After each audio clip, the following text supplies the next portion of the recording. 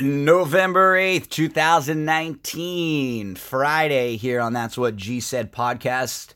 In the middle of Baby Watch 2019. A couple days overdue with the little man. Stephanie and I are just hanging out, waiting for his arrival. And so we're recording this on Friday. If over the weekend he does not arrive, we're going to go in on Monday, most likely, and we'll probably have scheduled and induce labor. So keep us all in your thoughts and prayers. Within the next few days, we will have a little baby here. There'll be a new member of the That's What G Said family. Thanks for all the support. I'm getting lots of really nice messages from people checking in. Everyone's hoping everything's going okay. And everyone wants to see pictures or know when he's around. So we'll definitely keep everyone posted. Thank you for all the kind words. Let's get right into business today. We're in the finals of the That's What G Said Best Scary Movies bracket, and we're down to two. Started out with 64. Now the two that are left, The Exorcist versus Halloween. So The Exorcist had to beat Shallow Grove, Night of the Living Dead, It, The Birds, and then Silence of the Lambs on its road to the finals. Halloween went through 28 Days Later, Children of the Corn, Alien, Nightmare on Elm Street, and then just beat The Shining.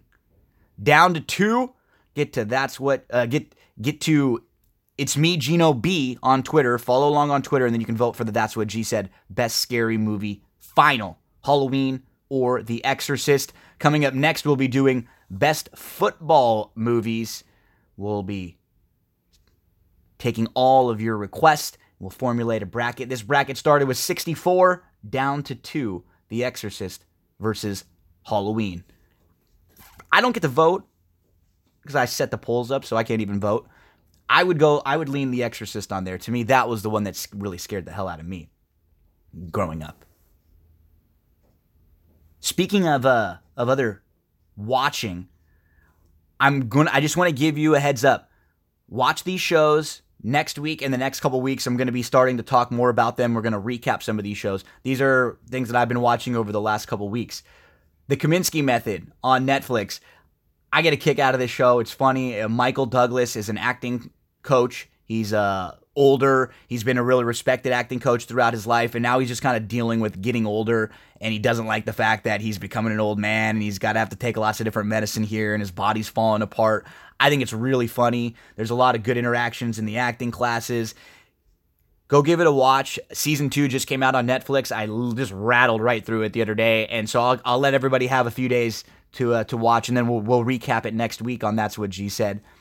The Morning Show. I really like this one. This is on Apple TV, the Apple TV Streaming Plus. I just started it. It's with Steve Carell. It's basically like based on the Matt Lauer incident and all the Me Too stuff. It's about a news anchor. Steve Carell and Jennifer Aniston are like the two main morning news anchors on the big morning news show. And then Steve Carell gets caught up in a scandal, and they have to bring in a new host, and they have to bring in someone new to the network, and that ends up being Reese Witherspoon. So I'm not going to dive a whole lot into it. There's 4 episodes now. I watched I think the 4th one just came out late Thursday, early Friday. So I've watched all 4 so far. Same thing. I'll give you a few days. Keep an eye. Start watching those. We'll talk more about them. Mrs. Fletcher on HBO. This one's kind of funny. I've always been a big fan of Kathryn Hahn, and she looks great in this. Honestly, she's always been one that would play like the real funny kind of dorky friend. She looks. You could tell she's gotten in great shape. She's had maybe whatever she's done. She just looks incredible in here. Real thin. She looks like a leading lady. And this is a funny show. She's always had really, really good comedy chops. And now you get to kind of see them develop and in a show that's focused in around her. She's a single parent, and her son is leaving to college, and she's dealing with all those feelings of being alone, no one around. She doesn't feel like really she has as much purpose as she's had with her son there. So we get to see her. It's really funny so far. I really don't even know what's going on yet, but she's discovering like porn when she's lonely, and she's obviously on the way to having an affair with a younger guy. So I like where this is going. It's fun. I'm going to keep an eye on it. I also watched Living with Yourself on Netflix. Go take a look at that one. That's good with Paul Rudd. It's funny. It's about a guy whose life is struggling, and one of his friends gives him the idea and kind of gives him the advice to go to this spa that has helped turn his life around, and he ends up getting caught in this weird case of mistaken identity. It's great. If you like Paul Rudd, you'll really enjoy it. You get a Tom Brady cameo in there too. So we'll have a big episode next week where we have a real long segment or a couple segments where we go through a lot of these different shows and we'll break down some of the episodes. I've been watching The Affair for the last 5-6 years, and the series finale just went.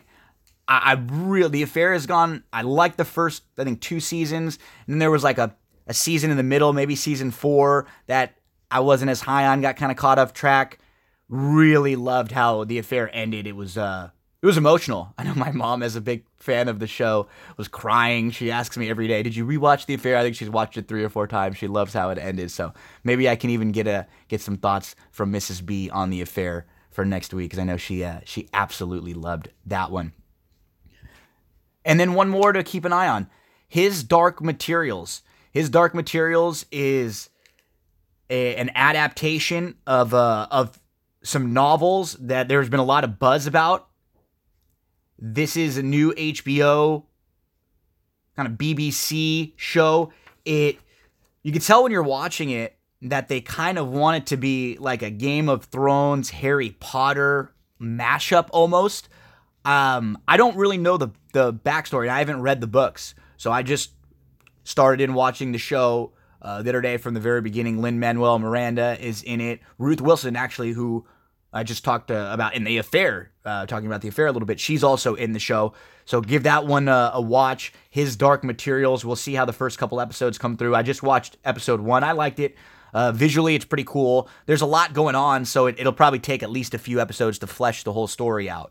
But there are some really, really good things on TV right now. So, Kominsky Method, Season 2 on Netflix, Morning Show on Apple TV+, Mrs. Fletcher on HBO, His Dark Materials on HBO, Living with Yourself on Netflix, The Affair on Showtime.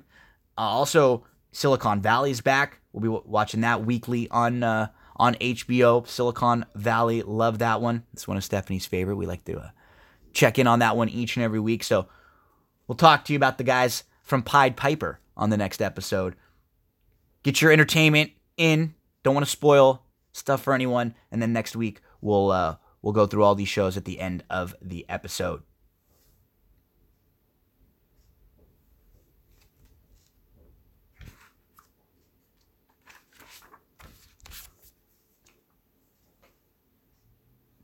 Let's get to college football. Ugh. College football has just been brutal for me this year. Gotta be honest, ugly. 12-16 with the plays this week. We've had some that were unlucky. There's just been some that have been bad. Gonna get back on track this week. The ones that, let's be honest, the ones that leave the most sour taste in my mouth are the Washington ones from the last few weeks.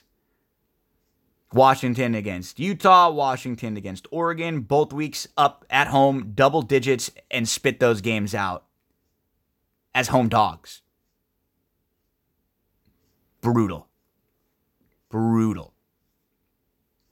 got the first college football playoff ranking out. Ohio State 1, LSU 2, Bama 3, Penn State 4, Clemson 5, Georgia 6, Oregon 7, Utah 8, Oklahoma 9, Florida 10, Auburn 11, Baylor 12, Wisconsin 13, Michigan 14, Notre Dame 15, Kansas State 16, Minnesota 17, Iowa 18, Wake Forest 19, Cincy, Memphis, Boise State, Oklahoma State, Navy, SMU round out the top 25. USC, I'm a big USC fan. They hired their new athletic director, Mike Bohn. Everything I've heard about him has been awesome. He's a very personable guy. He will literally go up and introduce himself to everyone. He'll remember their name. He came in immediately, and he's not a USC guy. He came in from Cincinnati, and that's a good thing for USC. They get too trapped and too caught up in this, everyone's got to be a USC guy. This has to be a USC person. This has to be part of the USC family. I don't think that's always the case. Sometimes it's good to go outside the box, especially when things have been struggling for a while, when you've been staying inside the family. So, likely that with the struggling season it's been for USC, we all imagine that Clay Helton will be fired sooner than later. I would be shocked. If they lose this weekend to Arizona State, he should be fired immediately. Because the problem that you're getting into right now when you're USC is the longer and later you wait, you start to get really behind in recruiting. And everyone's expecting they're going to go get Urban Meyer, but what if somebody else offers Urban a ton of money and he goes there?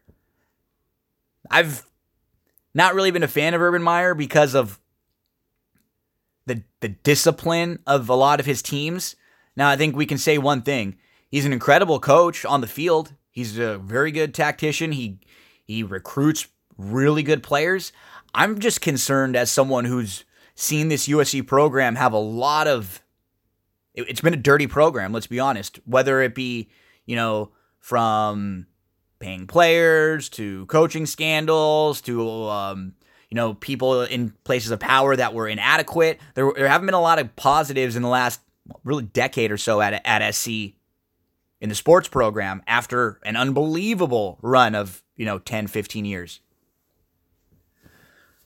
So getting Herb, would it help winning? Yeah. I mean, I'm conflicted on it because obviously he's a great coach and he's one of the best coaches out there.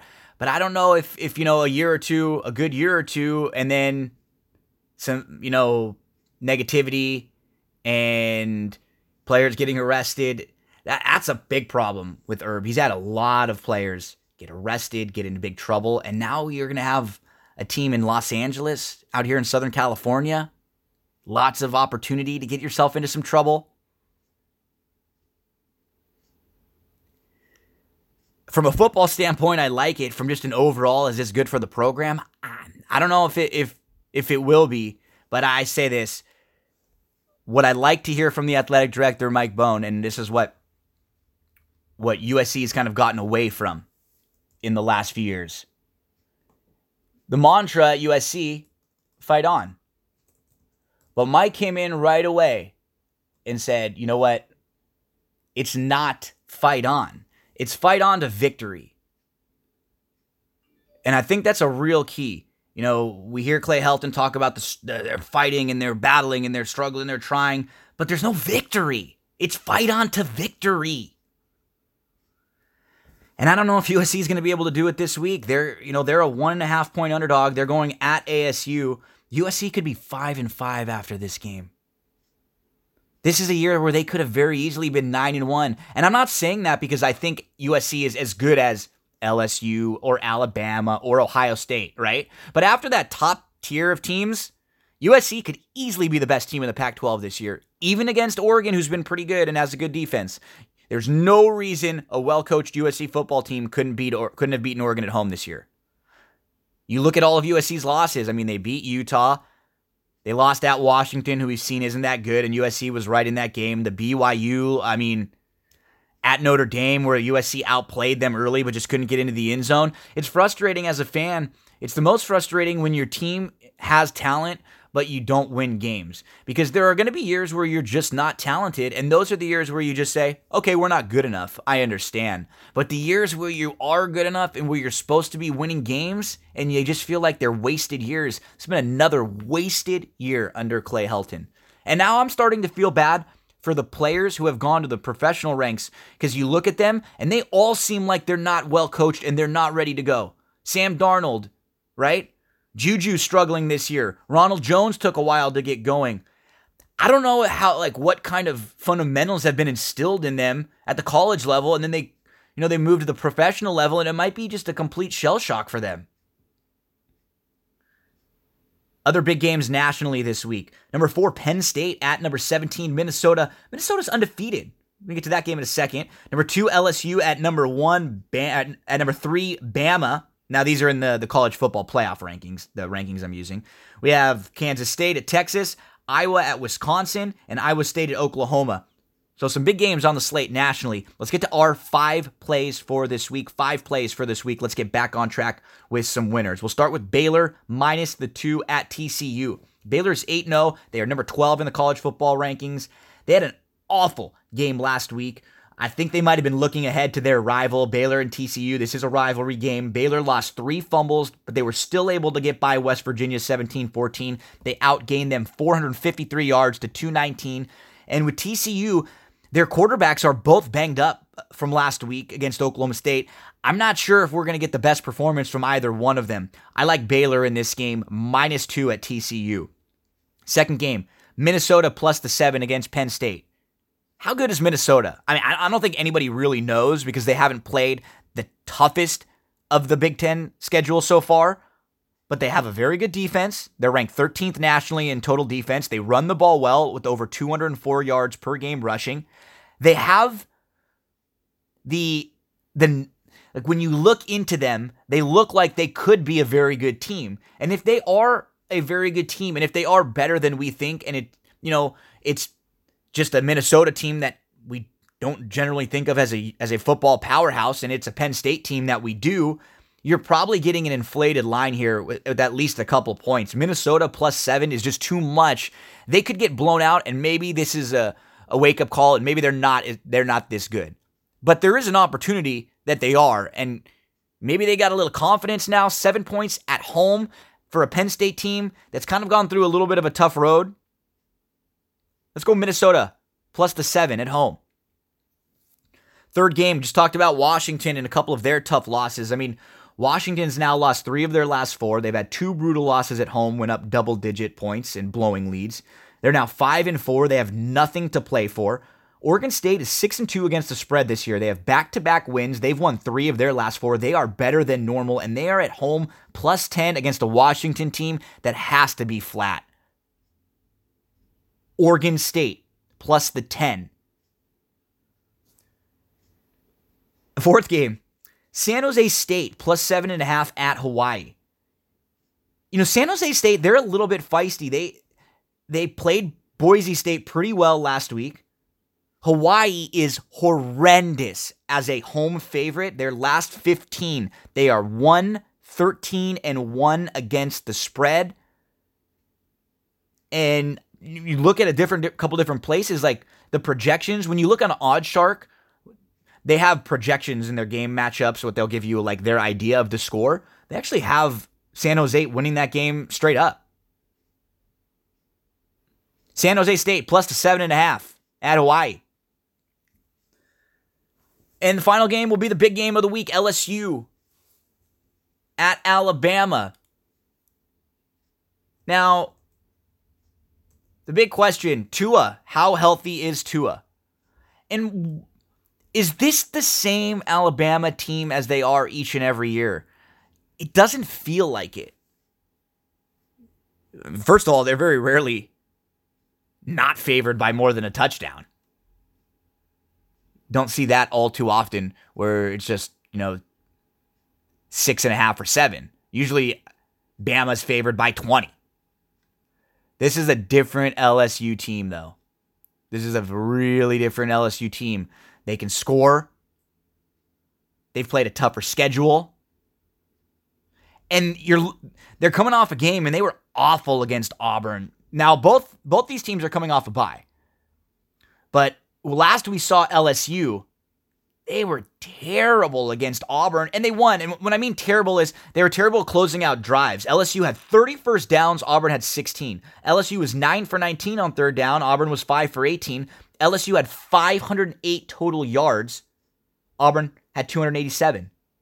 LSU had a 33-minute time of possession compared to the just under 27 for Auburn.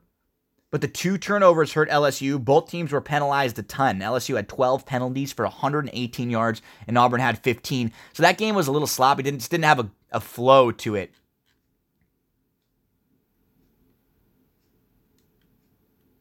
Look around if you're playing LSU for the 7s, for the 6.5. I wouldn't want to go less than 6, but honestly, I think LSU can win this game straight up. I would not talk you off playing a little money line here on LSU also. 5 plays for college this week. Baylor -2, Minnesota plus the 7, Oregon State plus the 10, San Jose State plus the 7.5, LSU plus the 6.5.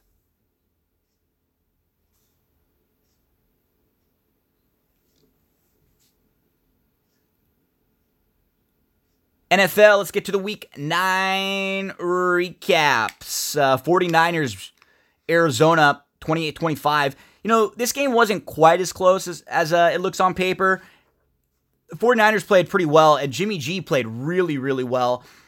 It was 28-14, and then it was 28-17, and the Cardinals were able to break a 90-yard touchdown. It was 28-25. San Francisco got the ball back, and they just ran out the clock. So I think it looks a little bit closer because they were able to break a 90-yard touchdown late. San Francisco continues to improve. I mean, this is a really good football team, and they're going to have a massive test coming up this week. We'll talk about Seattle and San Francisco in just a moment.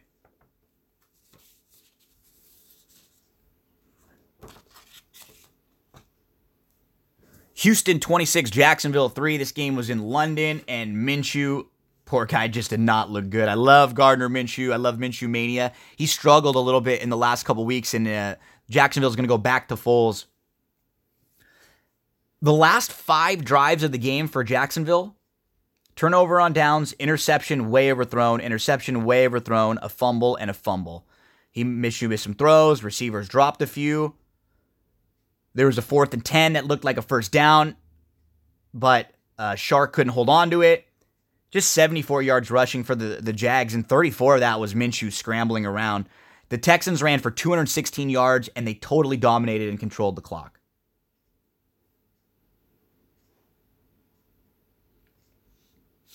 Bills 24, Redskins 9.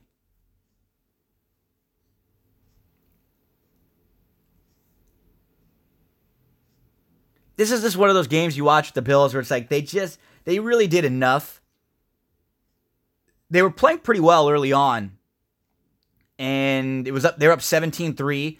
The Bills really only had 3 drives in the first half. What was weird about this game, and like every Washington game you see, there's not a lot of drives because Callahan just runs and runs and runs the ball now with the Redskins, so it's kind of sucked the life out of the clock. Buffalo was 6 for 12 on third downs, 1 for 2 on fourth. Washington was 2 for 11 on thirds, 0 for 1 on fourth. The Bills had 39 rushes of their 61 plays.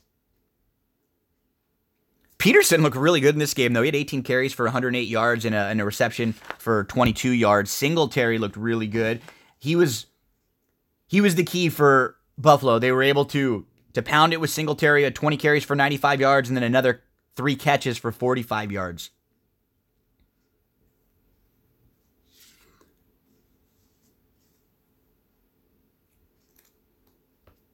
The Chiefs 26, Vikings 23. Matt Moore, 267 yards, 2 touchdowns, just shows you how good Andy Reid is. He looked, 267, 2 touchdowns to the Packers last week, and then 275, a touchdown, and they beat the Vikings. He came from behind this week. Andy Reid, maybe with clock management sometimes late, not the best, but when it comes to running an offense and putting his players in positions to succeed, he is excellent. Vikings took a lead with under 11 minutes left. Chiefs got the ball back. They had to punt. Vikes then had to punt back. 3rd and long. Moore converted. And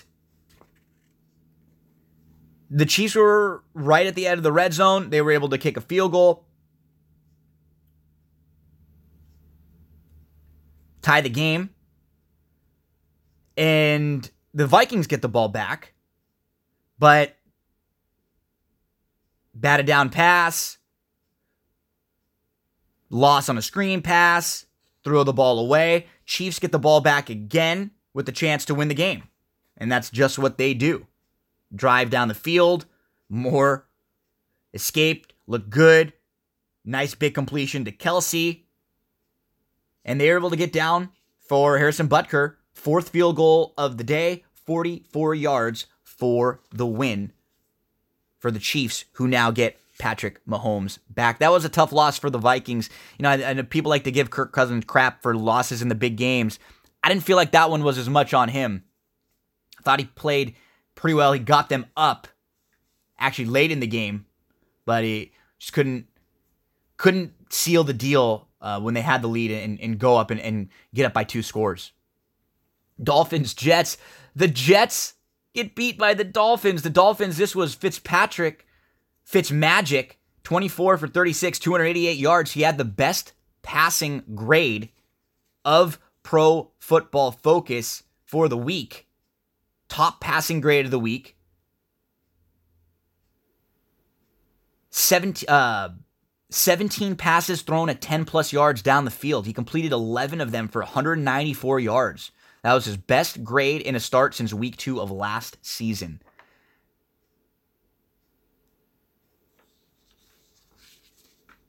The Jets are struggling.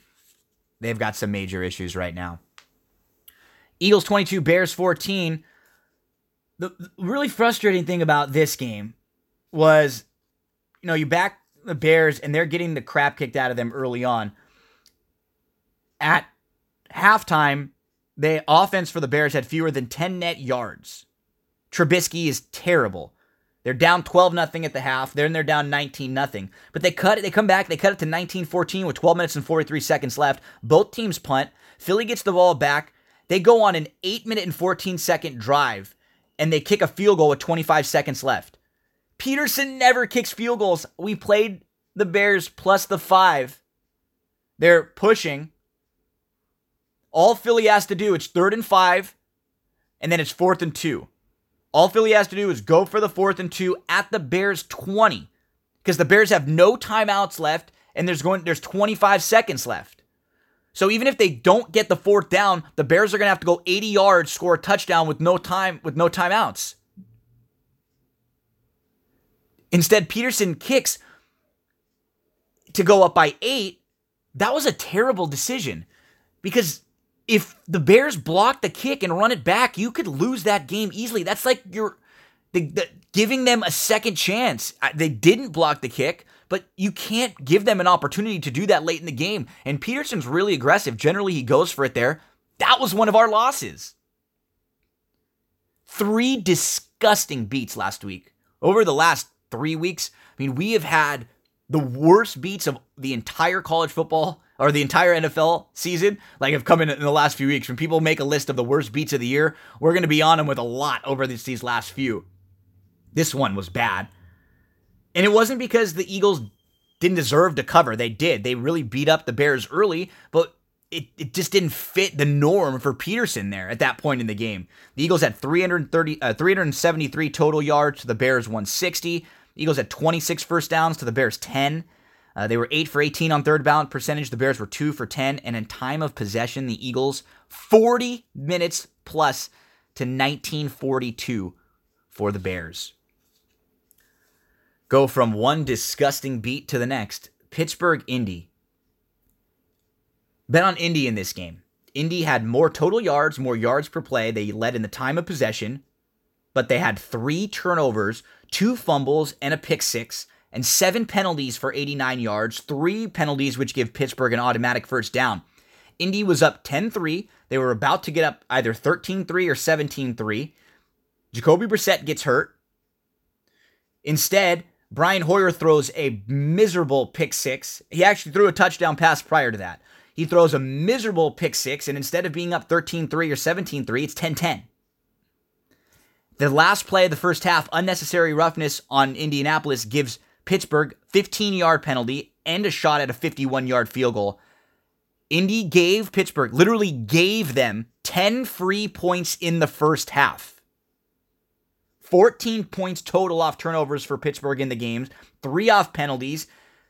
Pittsburgh challenged a PI Indianapolis challenged a PI and missed. They missed a field goal, and then they missed an extra point. They had a chance, even with all that, they had a chance to win the game, and Vinatieri missed the field goal. When 15 things have to happen in order for you to lose, sometimes you're just going to shake your head and say, I guess we weren't meant to win that game, because I have no idea how Indianapolis did not win that game. And Pittsburgh, again, benefits from a team struggling. You look at Pittsburgh's schedule. They've not played anyone who's played their best game really all throughout the year. Every time they catch a team, they catch them on a bad week. Panthers 30, Titans 20. I backed the Panthers this one. This was one of our wins last week. But the Titans, they really hurt themselves. Suck Up missed 4 field goals. The Titans had more first downs, more yards per play, more total yards, but they had 3 turnovers and 11 penalties for 99 yards. It was 17-0 at the half. Carolina was up. And then there was a fake punt with 9:10 left in the third quarter. They were up 17-7. That was actually a big kind of turning point in the game because they scored a touchdown later that drive, and it put them up 24-7. McCaffrey, have to imagine he's one of the leaders for the MVP, probably right behind Russell Wilson. 24 carries, 146 yards, 2 touchdowns, 3 receptions for 64 yards and a touchdown. Cam Newton is now done for the year. He is on IR. The Raiders. Well, we saw the Raiders. They've won 2 games now in a row. They beat the Lions 31-24. It's their first game back in Oakland in 7 weeks. 2 Detroit first half turnovers really hurt them, and they turned into 14 Raider points. And then the Raiders came back and they beat the Chargers on Thursday Night Football. So we'll recap that game next week once we're able to do the rewatch and get into some of the specifics of it. Talk about another bad loss. Seattle 40, Tampa 30. We bet Tampa plus 5.5, plus 6 in here. The game was tied. Seattle was going to kick a field goal to win the game, and they missed the field goal, which forces overtime, and then they go win by 6, which is just unbelievable. So the 3 losses we had last week were the field goal that was kicked against the Bears with 20 seconds left, a field goal missed by Seattle, which would have covered, and a field goal missed by Indianapolis. That stings. That stings. I think Seattle might have been looking ahead, though. They have a big week coming up this week where they play the 49ers. Bucks really didn't deserve to lose that game. And Ronald Jones is starting to play well. He came into the mix. I think he's going to be the back for the second half of the season for the Bucks. And Jameis looked pretty good. He really did. Another amazing, huge game from Mike Evans.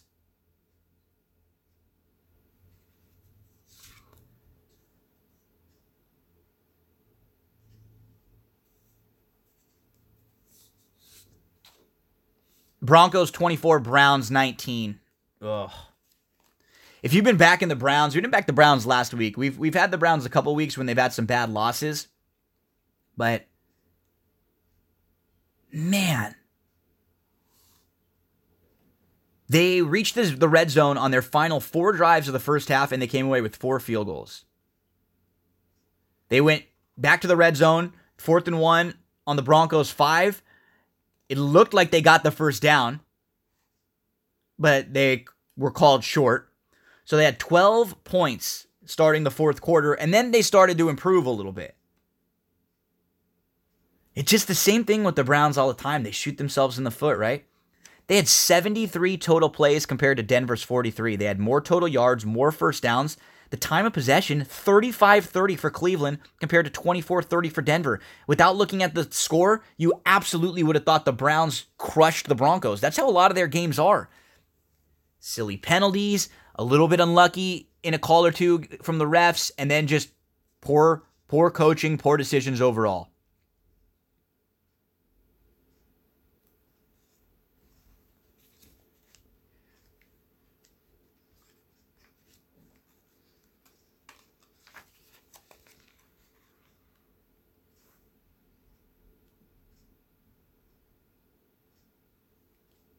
Chargers, Packers. What a beatdown, huh? This just felt like a Packers no-show. The Chargers had 24 first downs, the Packers 13. Chargers had 68 total plays to the Packers 49. Chargers were 5 of 11 on third down. The Packers were 2 for 10. Chargers had 442 total yards compared to the Packers 184. Time of possession, Chargers 35-51 to the Packers 24-09. This game was 19-0 with 3:56 left in the third quarter. Rodgers only had 161 yards passing. Aaron Jones only had 8 carries for 30 yards and 1 reception for -1 yard. The new Chargers OC looked good in this game. It didn't look as good in the game against the Raiders. They had 0 3-and-outs and just 1 punt against the Packers. And the Chargers seem like they're getting healthy, but they had a bad loss against the Raiders on Thursday Night Football that we'll recap next week. Gordon has been playing better in this particular game against the Packers. He had 20 carries for 80 yards, 2 touchdowns, 3 receptions for 29 yards. Chargers beat the Packers up. And then 2 other blowouts that were late. The Ravens just crushed the Patriots. The Ravens were up 17-0. It wasn't even like the Ravens played a perfect game. They had 2 turnovers, and they still crushed the Patriots. Look at the time of possession. Baltimore, 37 minutes plus to the Patriots, just under 23. Baltimore had 210 yards rushing. Ingram had 15 carries for 115 yards. Lamar Jackson had 16 carries for 61 yards. They had 10 different receivers targeted and 7 different receivers that caught a pass. The Ravens, 37, the Pats, 20. Lamar Jackson jumping up into that MVP conversation now. And the Cowboys, 37, Giants, 18. We had the Black Cat on the field in this one. Giants were up 12-3 with 2:50 left in the half. And then somehow they go into the half down 13-12. Like, you scratch your head going, what? A terrible interception by Jones gave Dallas a free field goal. And then the Giants' second half, punt, fumble, kick a field goal on 4th and 5 from their own 8, or from 4th and 5 from the 8. They kick a field goal on 4th and 10 from the 11. Like, why aren't you going for it? What do you have to lose at this point if you're the Giants? Go for it when you're, in the red zone and it's 4th down in less than 15. Even 4th and 10 on the 11. The Black Cat on the field in this game. Football's weird, huh? Mentioned it in a tweet. As in the last few weeks, we've had the Sam Darnold scene ghost, the Baker Mayfield look after the press conference. Oh, he looked where he shaved multiple times. He looked like a salesman there, no color, real white. Looks like he's aged 25 years in 6 months. And then the cat on the field in the Cowboys-Giants game. Those are your Week 9 recaps. Before we get into the Week 10 plays, I want to let you know about one of our sponsors, Cindy Carava. So right now, head to cindycarava.com. She is a full-service realtor. If you need anything at all in the field of real estate, make sure to contact Cindy Carava.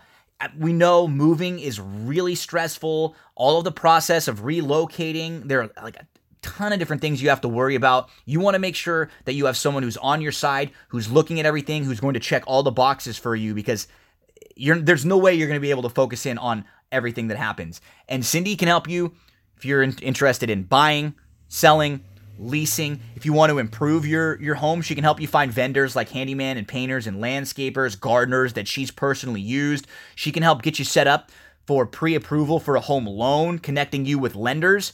She works out of San Gabriel Valley, covering San Gabriel Valley and parts of North San Diego County, Del Mar, Solana Beach, Rancho Santa Fe.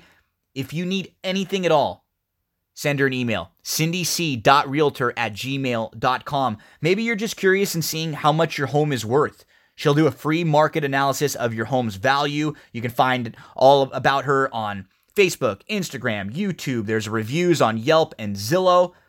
Cindy Carava, Carava, cindycarava.com. NFL Week 10 plays. Well, first let's get to the Week 10 games in general, and we'll mention our plays as we get through them. Chiefs at Tennessee. Now, this game is up to 6.5. And I like Tennessee in here. Tennessee plus 6.5 at home. They lost last week. They had 11 penalties, 3 turnovers, 3 missed field goals. It was a bad loss to Carolina, but you watch the game and it was Tennessee's fault. Now, I like the fact that Tennessee's going to face a Kansas City team that's coming off a big, huge emotional win with more. Now they're getting Mahomes back. This game just is too high. It should be like 3.5. It's up to 6.5. I don't know if Tennessee wins the game, but I think this could be a game where Kansas City's a little flat. They're trying to get Mahomes back into it. We still don't know how healthy he is. He's probably going to be a step slower too. I think Tennessee covers this game, plus 6.5 at home. The Bears, they're minus 2.5 at home against the Lions. I'm going to take the Bears here. I think the Lions are the better team. I really do. I just think the Bears figured something out a little on offense in the second half of last week, and Detroit's defense is not very good. So I do think that the good Chicago defense will be able to slow down Detroit's offense a little bit, which might become a one-dimensional because I don't know if they can run the ball that well right now. Detroit's got back-to-back road games at the end of a really tough stretch. They've lost 4 out of 5, and there are some heartbreaking losses for Detroit. When you look through their last 5 games, I mean, they could have won all of them. And instead, they come into this game with a losing record. They're kind of scratching their head. I think we're going to see this Chicago Bears defense show up, and I think the Bears win this game here. And I think for a week or two, we don't hear as much about Trubisky and Nagy. Expecting a big game for Allen Robinson.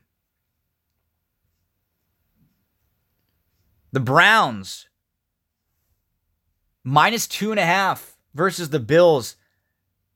The Browns, every week we look at the Browns and go, wow, that was probably the right side of the game. And I just hope they don't shoot themselves again in the foot. The Bills have benefited from an easy schedule. When I say easy, I'm talking the number 32 of 32, the easiest schedule in the league.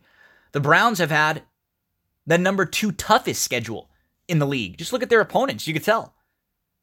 For all the crap we give the Browns, they could have easily won again last week. They got a bad spot. They had 4 field goals in the first half and poor tackling. Baker had that goofy look. And we've heard all week, the problems again. We're going to see the Browns have, I don't know if they're going to be able to rattle off, 7 or 8 wins in a row. But we will see the Browns have at least 2 or 3 games the rest of the year where they're awesome. They beat up an inferior opponent, or maybe even the Ravens, who they play again, and we scratch our head and go, wow, this was the upside that we thought with the Browns. It's my third play. Browns minus 2.5.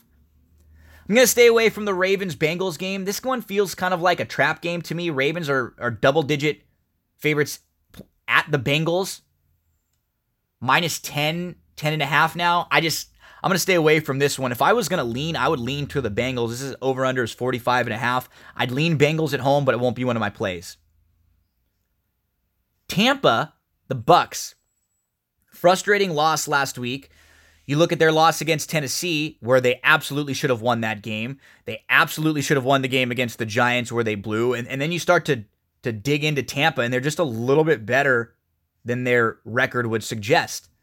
They're playing against an Arizona team who comes off a game where they played close against San Francisco. I think everyone's going to see that and go, oh man, Arizona was right there with San Francisco. They're a pretty good team. Well, remember they broke that 90-yard run late, and that made the score look a little bit closer. I don't think there was any point where anyone thought Arizona was going to win that game. San Francisco had it in hand throughout.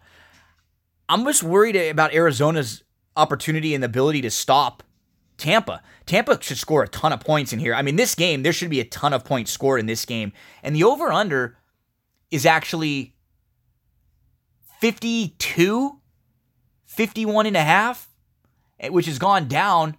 And I would play over also in this game. But Tampa minus the 4.5. Going to be one of the plays this week. Saints-Falcons. Saints are minus 13. Falcons have been miserable. Saints have been awesome. This feels weird to me.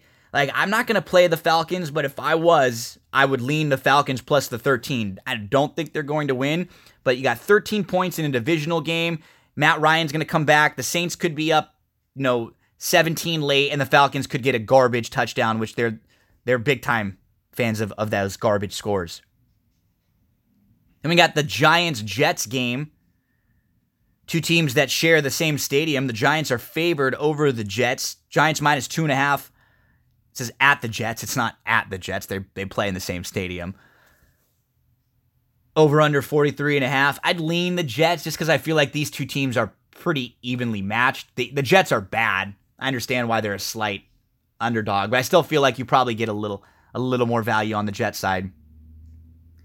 Indy, who beat us up last week with that brutal non-cover, they're minus 10.5 against the Dolphins. And I just don't know if this Indy team is going to have to win this game by 11. We don't know if Brissett's going to play. This game is now up to 11.5, 12. Don't know if Brissett's going to play. No, we do know that T.Y. Hilton is going to play, and they have not won a game where T.Y. Hilton hasn't played since T.Y. Hilton's been a Colt. I mean, I'm leaning Miami here. They've been feisty. They're trying. I think they're actually a pretty well-coached football team. They just haven't had players. They've been undermanned. I'm willing to give Brian Flores a shot. I wouldn't be shocked if they won a couple games late and upset teams that were thinking they're still going to find the same Miami team from early in the year. This is a better Miami team now. They're trying hard. These are guys playing for their NFL futures. The Rams minus 3.5 at Pittsburgh. I like the Rams in this game. They're coming off a bye. San Francisco and Seattle play, so the Rams are guaranteed to make up ground on one of them as long as they win. Pittsburgh's win against Miami was bad. Remember that touchdown at the end of the half when Miami just was not tackling and Pittsburgh really got... It's funny. I'm just talking about how much improved Miami is, and then I'm going to go ahead and say a couple weeks ago they blew a game against Pittsburgh, which they did. And last week, Pittsburgh needed the divine intervention in order to beat the Colts and all those things that happened that were completely on the Colts. No James Conner for Pittsburgh. Pittsburgh just played the number 18 ranked defense, and now they're going to play the number 3 ranked defense. When we think about the Rams, we don't think about a team that has a really great defense. Well, actually, they've been really good this year. Even when they got the crap kicked out of them in that game against Tampa and they gave up a ton of points. They're the 3rd best ranked defense by DVOA. I like the Rams minus 3.5 in here. Packers minus 5 against the Panthers. Packers got crushed last week by the Chargers. Now we have another week with Devontae Adams back. Packers are coming back home. They're playing a Carolina team that last week benefited from Tennessee's mistakes. Now Cam Newton's on IR. There's no pressure on Kyle Allen, but he's going to have to go play in the cold at Lambeau. And I think the pressure of, is Cam Newton going to come back and maybe take the job, that might have been helping Kyle Allen to perform better. I think he gets a little too relaxed in this spot. I'm concerned that cornerback James Bradbury is banged up for Carolina. Aaron Rodgers could throw all over them. I like the Packers in here, minus the 5 is one of my plays this week. Cowboys minus 3 against the Vikings. It's the Kirk Cousins. Prime time against a good team, against a good defense. I'm sure everyone is going to take the Cowboys. I'm going to stay away from this game, but I would lean the other way just because of, you have to imagine everyone's going Cowboys in here with all those trends.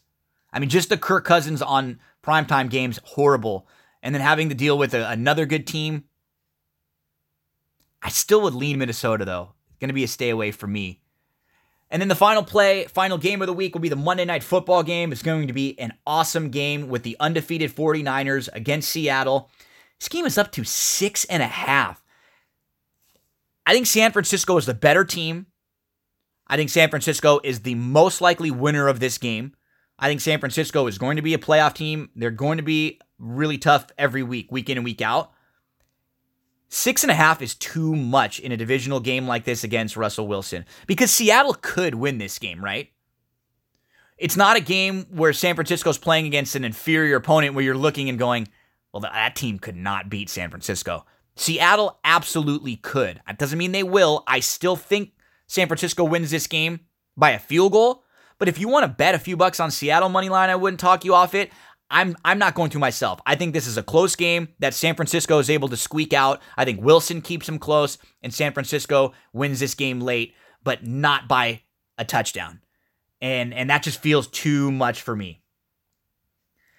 What I like about this game, I think both of these teams were looking ahead last week. San Fran, they weren't their best version of themselves against Arizona, but they were still okay.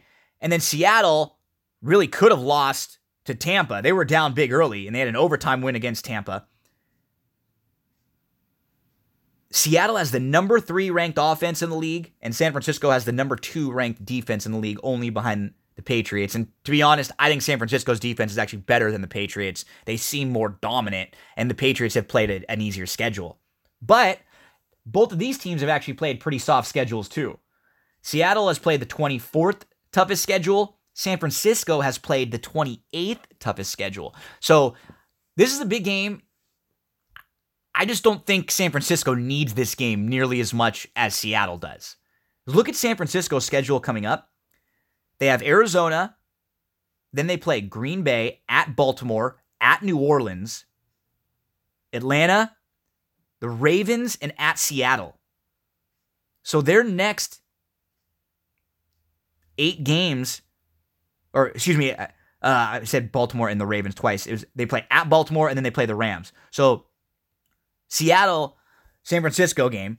Seattle is going to provide, I think, a pretty tough opponent for San Fran. And then San Fran's got Arizona, Green Bay, at Baltimore, at New Orleans, Atlanta,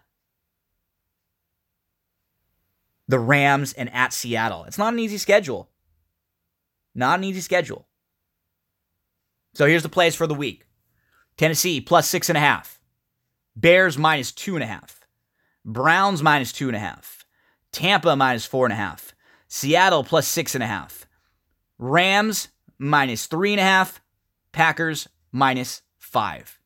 Yeah, I remember the great 1-3 last week with those nasty losses. Remember the great start to the year we had? We were well over 500 early on. We've had 2 really bad weeks. That's what's frustrating. So 29-25 overall. And we went 0-6 one week and 1-3. Take those 2 weeks. I know you can't take those 2 weeks out, but it just kind of shows you that you want to be consistent week in and week out. You know you're going to have a couple good weeks and a couple bad weeks here and there. As long as you stay consistent week in and week out, you're going to be okay. Let's stick to our guns. Let's continue to play smart. We'll continue to play lines that we think we get value on. Don't take bad numbers. You know, if you could have gotten you like a team, you could have gotten 7. Don't take 5.5. You know, always make sure you demand and you find those best numbers. Tennessee plus 6.5, Bears minus 2.5, Browns minus 2.5, Tampa minus 4.5, Seattle plus 6.5, Rams minus 3.5, Packers minus 5.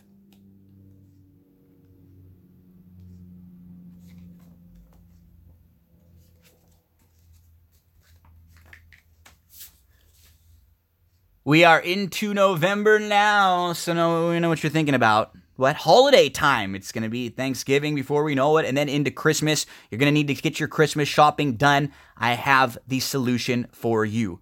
Cera Candle Company. CERA candles.com is the website. Their goal is to create a candle, natural, clean burning, and of the highest quality that everyone can enjoy. I talked to you about Cera Candles a little bit in the intro, setting up the show, and I want to remind you one more time. I know these people. I trust them. I have been using these candles now. They are excellent. They are all natural, no toxins, no carcinogens, no pollutants that are present in most of the other major candle companies that have paraffin wax. They're going to give you instructions and details on how to keep your candle clean and ensure the perfect burn.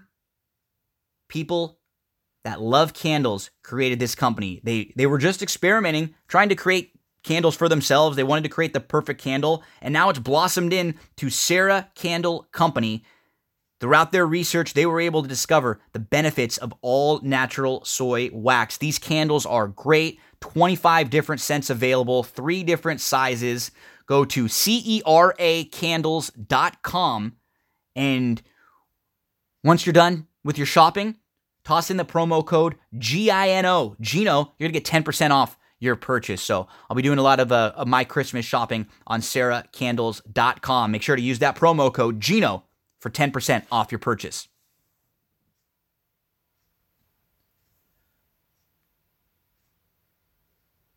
World of Wrestling continues. It's funny. Poor Stephanie. I feel bad for my poor love. because every time she looks up, she says, "Another wrestling show?" That's probably not the way that she sounds. That's a terrible impersonation that I just did. But yeah, that's another wrestling show that we're watching. Monday Night Raw. Tuesday we got NWA Power and we got AEW Dark. Wednesday we got AEW Dynamite and AEW NXT. Friday we've got SmackDown, and then the pay-per-views and events on the weekends, like this weekend with AEW Full Gear. They have a big pay-per-view event this weekend, and they're coming off their go-home show. If you missed AEW Dynamite on Wednesday, I just wanted to mention a few things about it. We saw Orange Cassidy, who's a real throwback, doing some sweet Shin music early. But what you have to watch is the promo that Cody Rhodes cut. It was an excellent, excellent promo. He comes out to the ring because Cody Rhodes is going to be facing Chris Jericho for the All Elite Wrestling World Championship in their pay-per-view coming up this weekend called Full Gear. He mentions if he doesn't beat Chris Jericho, he will never challenge for the World Championship again. He's heard the complaints that he is a member of the management and he's going to be in a championship match. And what I like this promo. I mean, it was intense. Cody said he's heard Jericho calling him a, quote, millennial bitch and someone who grew up with a silver spoon in his mouth. Cody called Jericho a, quote, stupid dick. He told Jericho, Jericho, you need this generation more than it needs you. And Cody said, I went from undesirable to undeniable. And this was an intense, passionate promo. There's been a lot of buzz about it online. It was really good. Go check out that promo if you didn't get the chance to watch All Elite Wrestling last week. And then there was a video. That was a mock video from Chris Jericho and the Inner Circle. Last week, the last couple weeks, we've seen these videos about Cody Rhodes. They're talking about Cody's journey to battle for the championship. And this was mocking Cody's videos and completely making fun of him. This was hilarious. The two things please go out of your way to find: the Cody promo and then this little video package that mocked it. It was a Jericho video. There's, flashes of Jericho in the bathtub drinking his bubbly, a little bit of the bubbly. Sammy Guevara is hilarious, talking about how Chris Jericho is in the prime of his life. He's the youngest AEW champion ever at 48. Virgil is in this video. Remember Virgil from WWE? He is talking about how Chris Jericho's talent is like the Olive Garden breadsticks, unlimited. Then we get a person who's commenting in the video, and we find out that it's Chris Jericho's aunt's friend from church who said she knows that Chris always wanted to be the AEW world champion, and AEW's only been around for, 6 months? This video was incredible. Talking about it does not do it justice. Please go take a look at that AEW promo from Cody Rhodes, and then the video, the package making fun of Cody's the last few weeks. The Full Gear show, just a real quick run through of the card. On the buy-in, it'll be Britt Baker versus Bea Priestley. We're going to have a women's championship match, Riho versus Sakura. We're also going to get the Young Bucks versus part of the Inner Circle, Proud and Powerful. A three-way tag team championship match, Lucha Bros versus SCU versus Private Party. Shawn Spears looks like he's getting a little bit of a push. He's going to have Blanchard in his corner against Janela in a singles match against Joey Janela. And then some of the big matches, we're going to have Hangman Page versus Pac.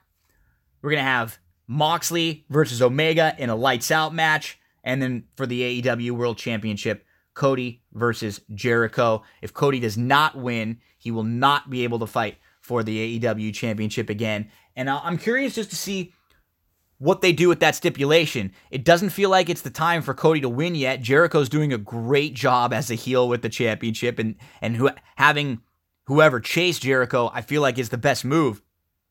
But what do you do with Cody? Is it going to be some kind of a schmoz where they can... AEW is priding themselves on being a company that will have storylines that make sense. They're not going to, say something and then completely go back on it and forget about it like WWE tends to do a lot of the time.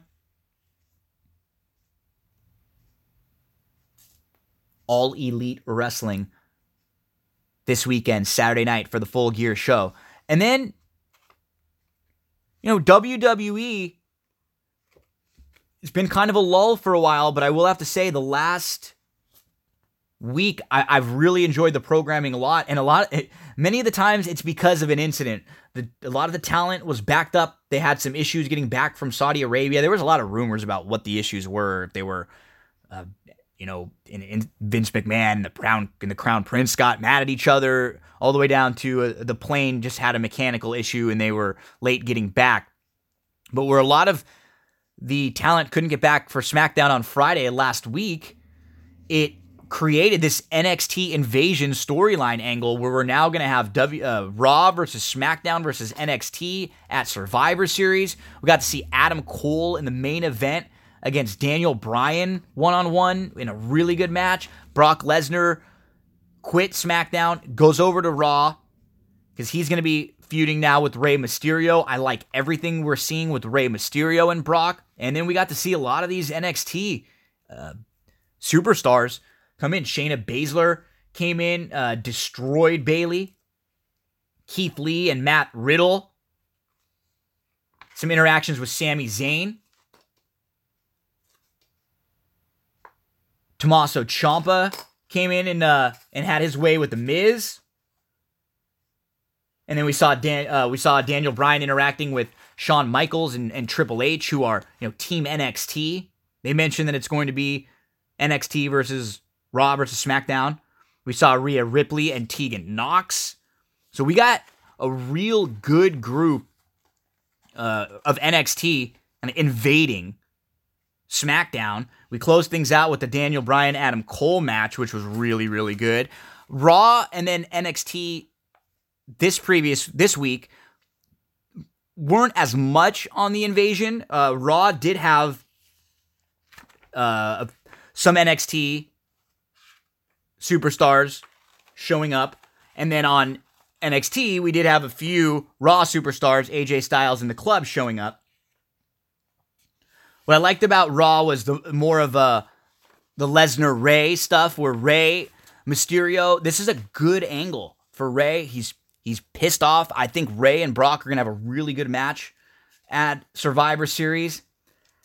Really bad, long women's tag match between Asuka, Kairi, and Natty and Charlotte, which you just wouldn't expect from the four of them. And I don't like the fact that Asuka just taps out clean.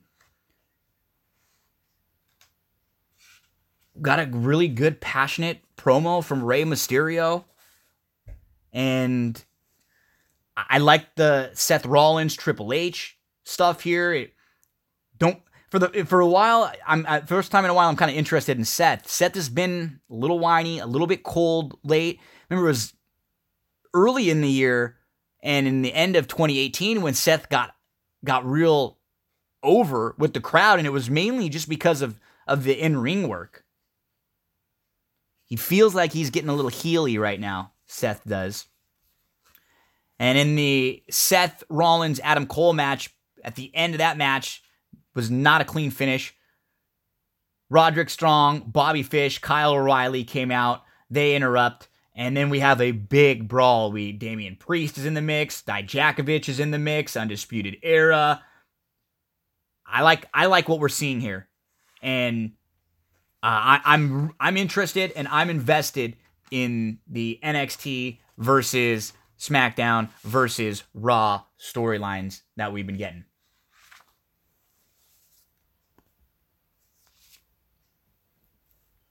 Final segment, we'll talk some horse racing. Let's go through the Breeders' Cup Friday and Saturday, quick thoughts, and then we'll give you some plays for this weekend for Del Mar.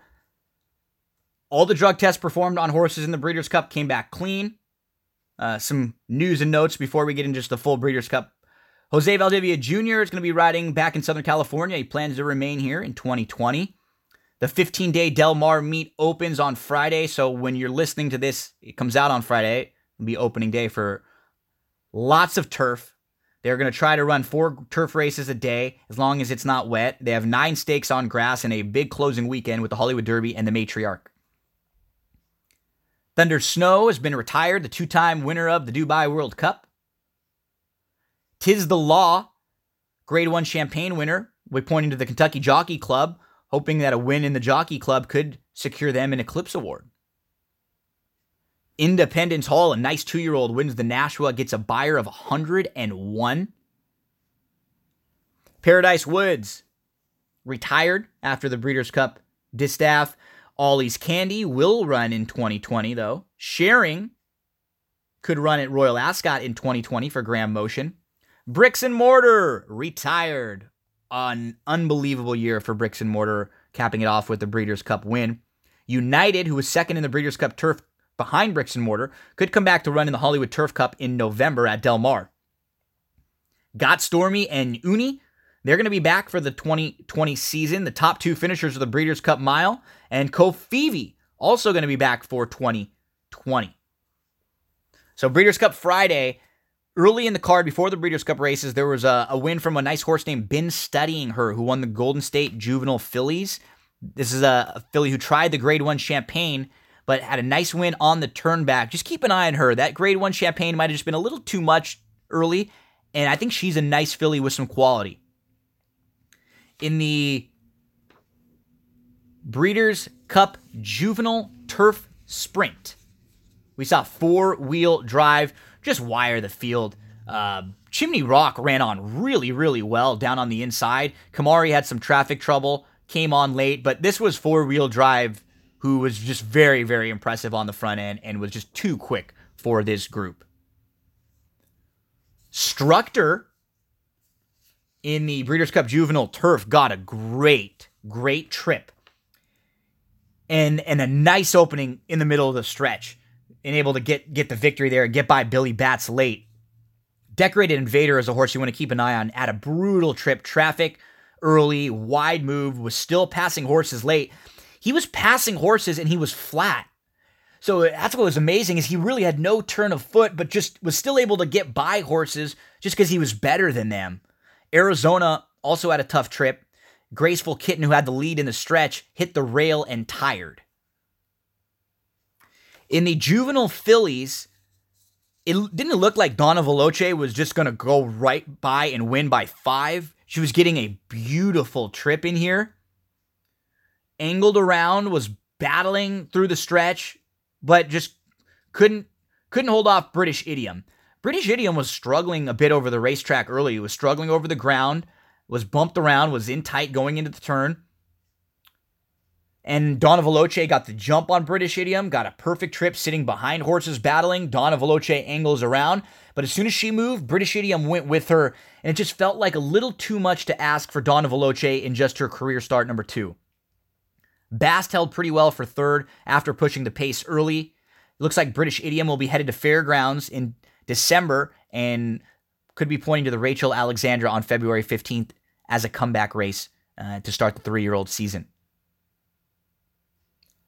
Sharing, your winner of the Juvenile Fillies Turf. This was the one race that really, really hurt me on Friday. This cost me the pick 5. It didn't have Sharing, but did have Daya, who was right behind Sharing. Sharing sat in between horses, just a couple lengths off, was always traveling well, angled out, and really no excuses for Daya, because Daya was just behind, has dead aim. There just wasn't a ton of passing going on.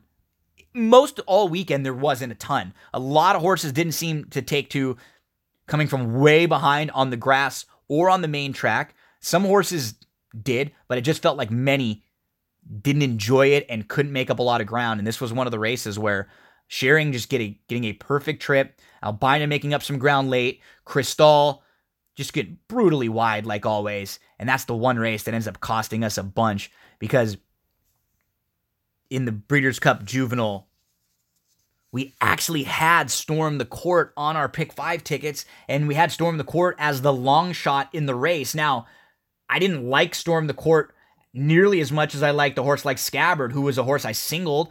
I thought Scabbard was the play. For me, the real play in this race was kind of just being cold on Dennis's Moment and 8 rings, and still weren't able to capitalize because I didn't have Wrecking Crew anywhere. I didn't have a new door.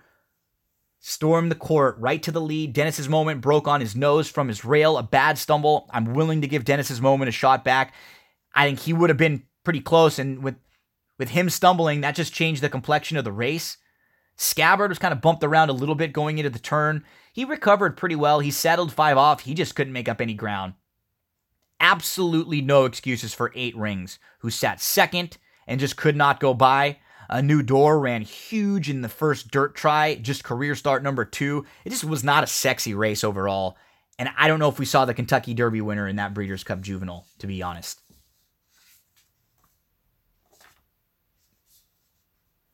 Saturday Breeders' Cup.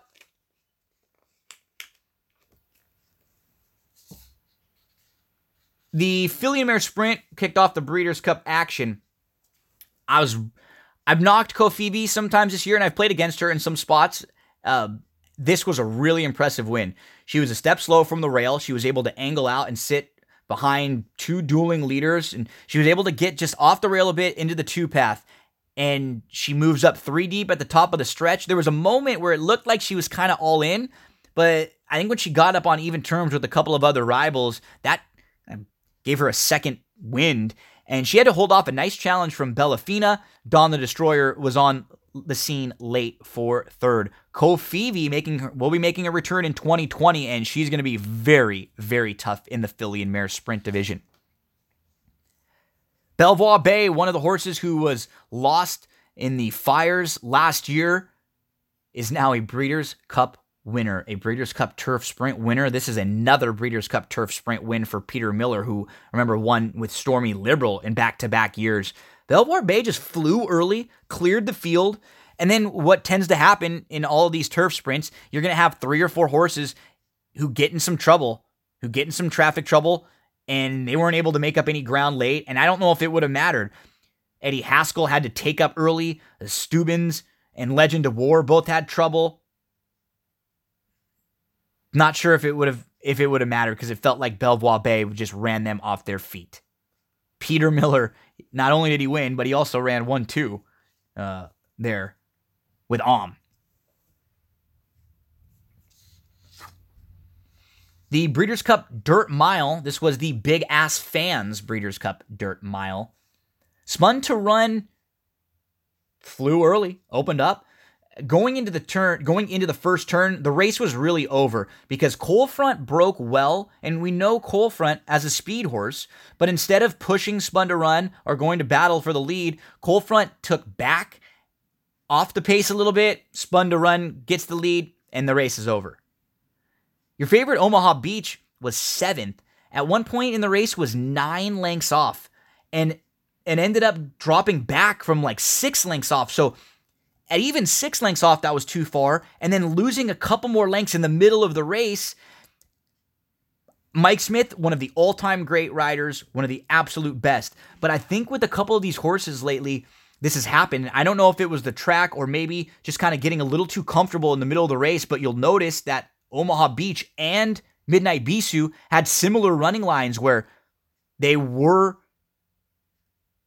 still farther out of it than they wanted to be, and then they dropped back a few more lengths. So by the time he asked Omaha Beach for a run, he was just way too far out of it. Lost a couple more lengths, asked for a run, too much to do. Blue Chipper held really well for third. He tried to press Spun to Run, but he just couldn't. Spun to Run was a little too quick for him. Spun to Run over Omaha Beach over Blue Chipper in the Dirt Mile. The Filly and Mare Turf was, I think, of all of the favorites, the one who was probably the most disappointing because she felt like she had every opportunity to win this race. Sister Charlie got what she wanted, a pace to run at. Mirth opened up about 10 lengths in here. Vasilica was sitting second. Iridessa was third. And Sister Charlie moved into contention. At the top of the lane, she was just outside of Iridessa. Absolutely no excuses for Sister Charlie, who just didn't have the late punch. She was a fine third. It just wasn't her best. Another instance where there was not a lot of passing going on in this turf course. Iridessa was very well placed and had to work hard to get by Vasilica, who just sat second behind the runoff leader, Mirth. Didn't see big moves from the back of the pack, and maybe the turf course has something to do with Sister Charlie just being a little bit flat.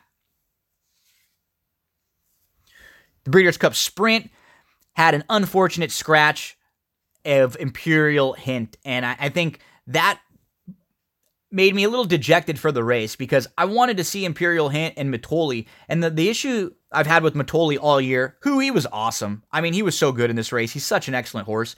I just wanted to see him have to do it against really good sprinters, and the only time he faced Imperial Hint, he was down on the inside and he lost, and he didn't have to worry about Roy H. all throughout the year, who we didn't get to see, and he didn't have to worry about World of Trouble. So some of the best sprinters of this year and of the last couple years, I would have loved to see Mitole face, and he didn't have to.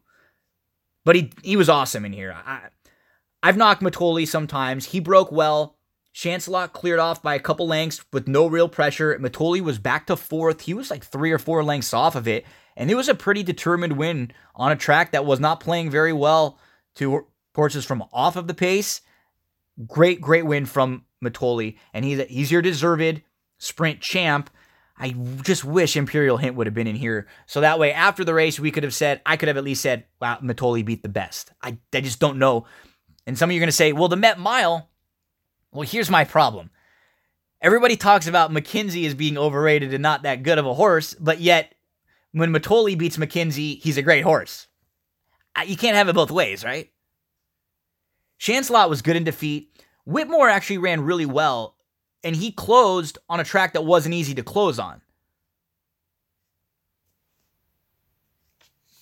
The Breeders' Cup Mile, this was all about the ladies. Uni was double-digit lengths behind and then loomed up in a stretch battle with Got Stormy. Those top two pulled away.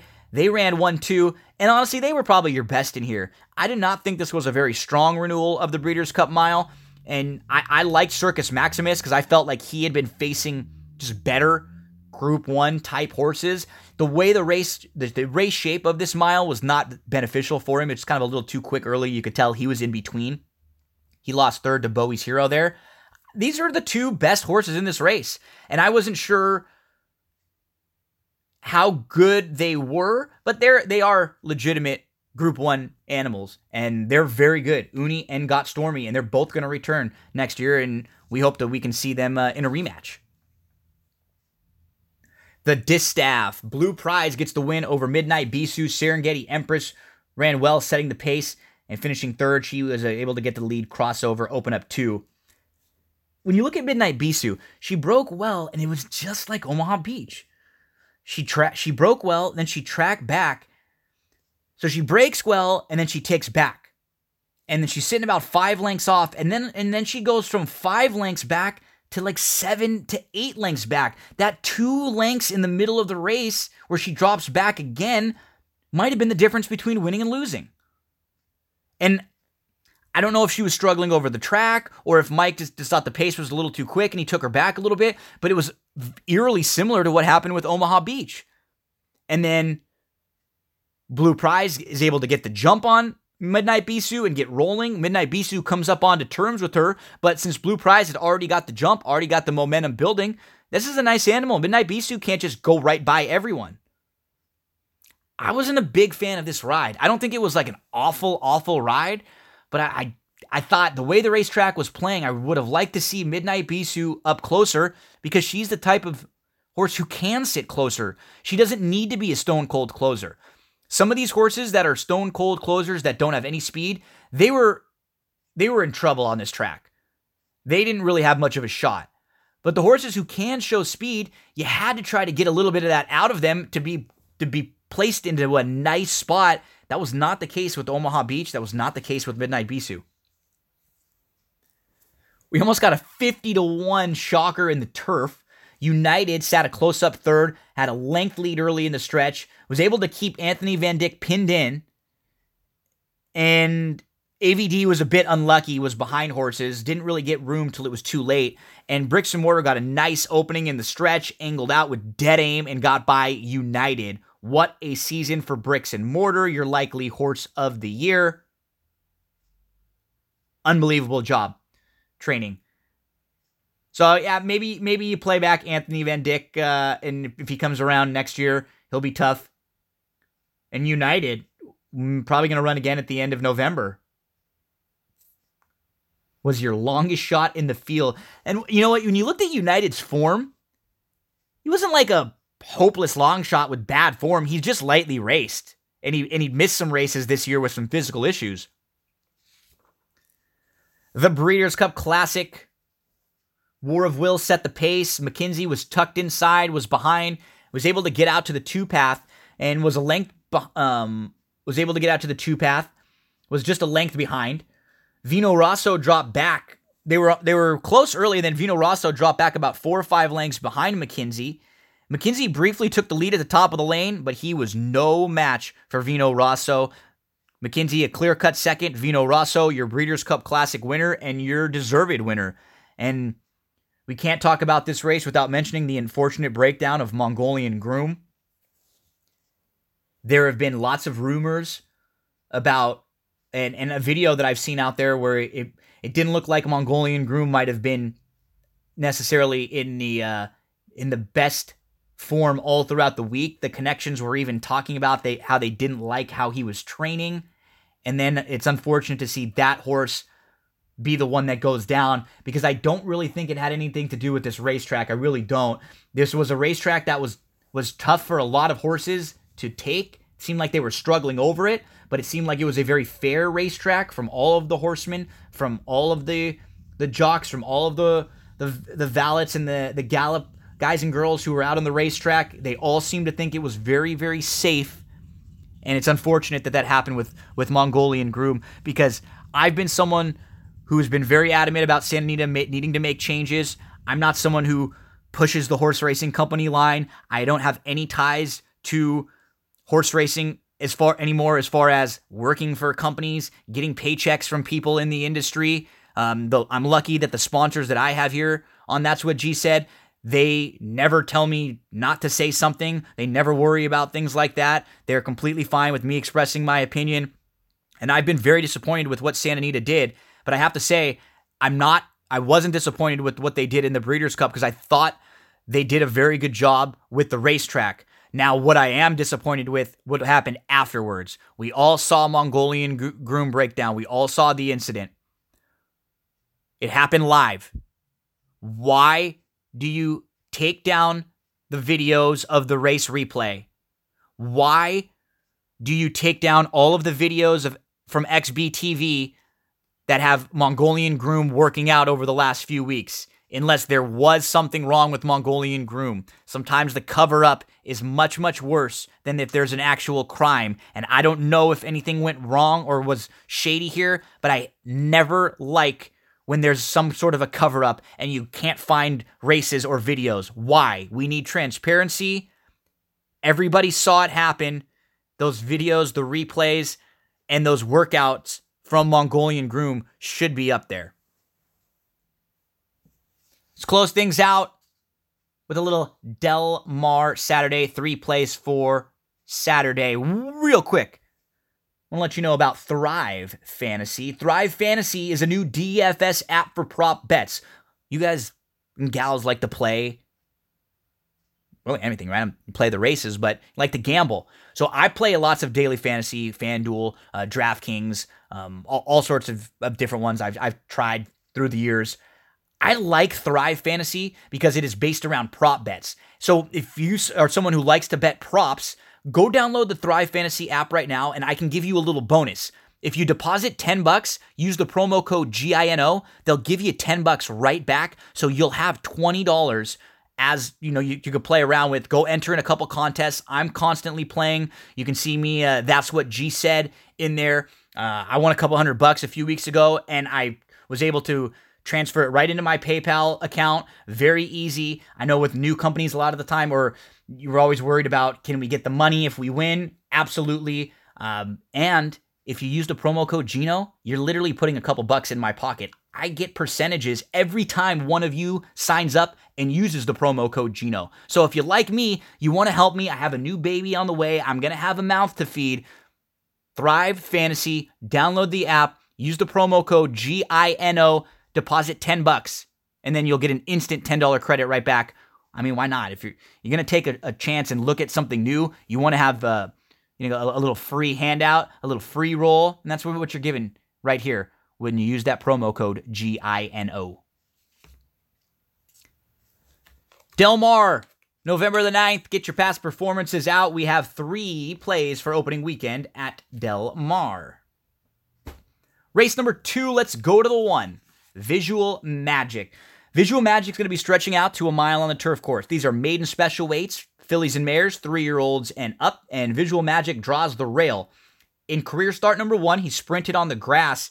You know what? It really wasn't bad. He showed some late interest for a barn who is not good with first-time starters. So anytime you see a Carla Gaines first-time starter, just understand that they're probably not going to be cranked up and ready to go, and that they'll probably be better second time out. And Visual Magic, well, on numbers and figures, he didn't improve. He actually did improve when you watch the race. He was 5 wide battling all the way around. He had 4 wide journey at the top of the lane. It was just a really tough trip. Now he's going to go 2 sprints to a route. He gets the inside draw, goes back to the grass. I'm expecting much, much better. Bejarano keeps the faith in here. I think Visual Magic's going to be a lot closer, and I'm hoping he just sits right behind So Much Happy, who's probably going to be on the lead. Tiswell with My Soul will be battling, also comes out of that same race with Visual Magic, so the 5 will probably be up close, and I wouldn't be shocked if the 7 Gold Arrow is close. Visual Magic saves ground from the inside and comes running. I hope he's not too caught up in the lead in a speed battle early.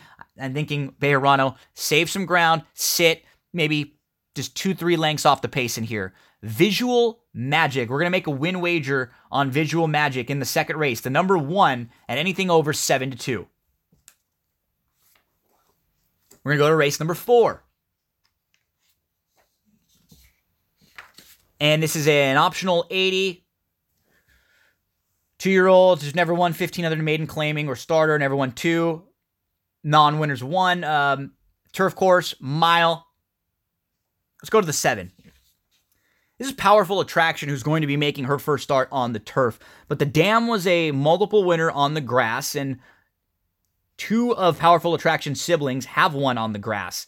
And when you look at the races that she comes out of, she's a debut winner, comes back in the Sorrento. She's behind a horse named Amalfi Sunrise, who was 2 for 2, and who looked like the best 2-year-old filly for Simon Callahan before she had some physical issues and was sent to the bench. And then Powerful Attraction was in the Grade 1 Del Mar Debutante, and that was a race where you could probably just put a line right through it. It was Too Bad to Believe. She was behind Bast. Bast came out of that race to win a Grade 1 next, and then was 3rd in the Breeders' Cup Juvenile Fillies. I think Powerful Attraction's been facing better. Now she gets to the grass. She should get a nice setup in here with, I think, some speed from Savvy Gal. Navy Queen will likely be forwardly placed in here. Convoluted has speed. Eclair has shown speed. Akai has shown speed. Siak Lisa has shown speed. That should give Powerful Attraction a really nice setup from off the pace in here. The 7, Powerful Attraction, will play in all the exotics. We'll make a win wager on the 7 if we can get 3-1. Let's go to race number 6. I think the 3 Beautiful Thunder, if you're playing some sort of late exotics or any exotics, don't dismiss the 3 who has speed in a race that doesn't look like there's a whole ton of it. The problem is I think you have a lot of these horses who are lightly raced and then some who are stretching out. So I'm expecting a few others to show some speed coming out of these 5 furlong races. I mean, wouldn't be shocked to see Awesome Ella have a little more speed. Why can't I Give Up just show more speed this time? You look at Lacey, you look at Sabino's Pride with the blinkers on. Any of these horses could show a little bit more speed, with just such a small resume. But we're going to go to the 1. Awesome. Ella, A. After Awesome Ella, who missed the break last out, was 8 lengths off. Angles to the outside, widest of all, was 5-6 wide, gets up for 4th. Now, stretches out, draws the rail. She doesn't have to be as far back. I'm thinking she sits, third, fourth in here early behind a couple. Beautiful Thunder probably goes to the lead. Awesome Ella, Kent D, Bob Hess Jr., a lethal team through the years. We're going to make a win wager on Awesome Ella at anything over 9-2. 3 plays at Del Mar for Saturday. Second race, number 1, Visual Magic. Make a win wager at 7-2. Fourth race, the number 7, Powerful Attraction. We'll make a win wager at 3-1. Make sure to use those in your early pick 5s. And in the 6th race, the number 1, Awesome Ella. We'll make a win wager at 9-2. That is going to do it for this episode of That's What G Said podcast. Thank you, folks. Always will ask if you have a second to head on over to iTunes, to SoundCloud, to Google Pause, to TuneIn, to YouTube. Subscribe if you can, and iTunes, leave a nice 5-star rating and review. These help us move up the charts. They help us gain a little more money with sponsors. And then follow us on social media, on Twitter, at It's Me, Gino B, over on Facebook. You can find us, facebook.com/Gino Bacola and G Bacola on Instagram. We send it, like always, to my good friend Joey Cleveland to close it out. And hey, by the next time I record an episode of That's What G Said, I'm going to be a father. Got a little man on the way. Thanks again, folks. Best of luck this weekend.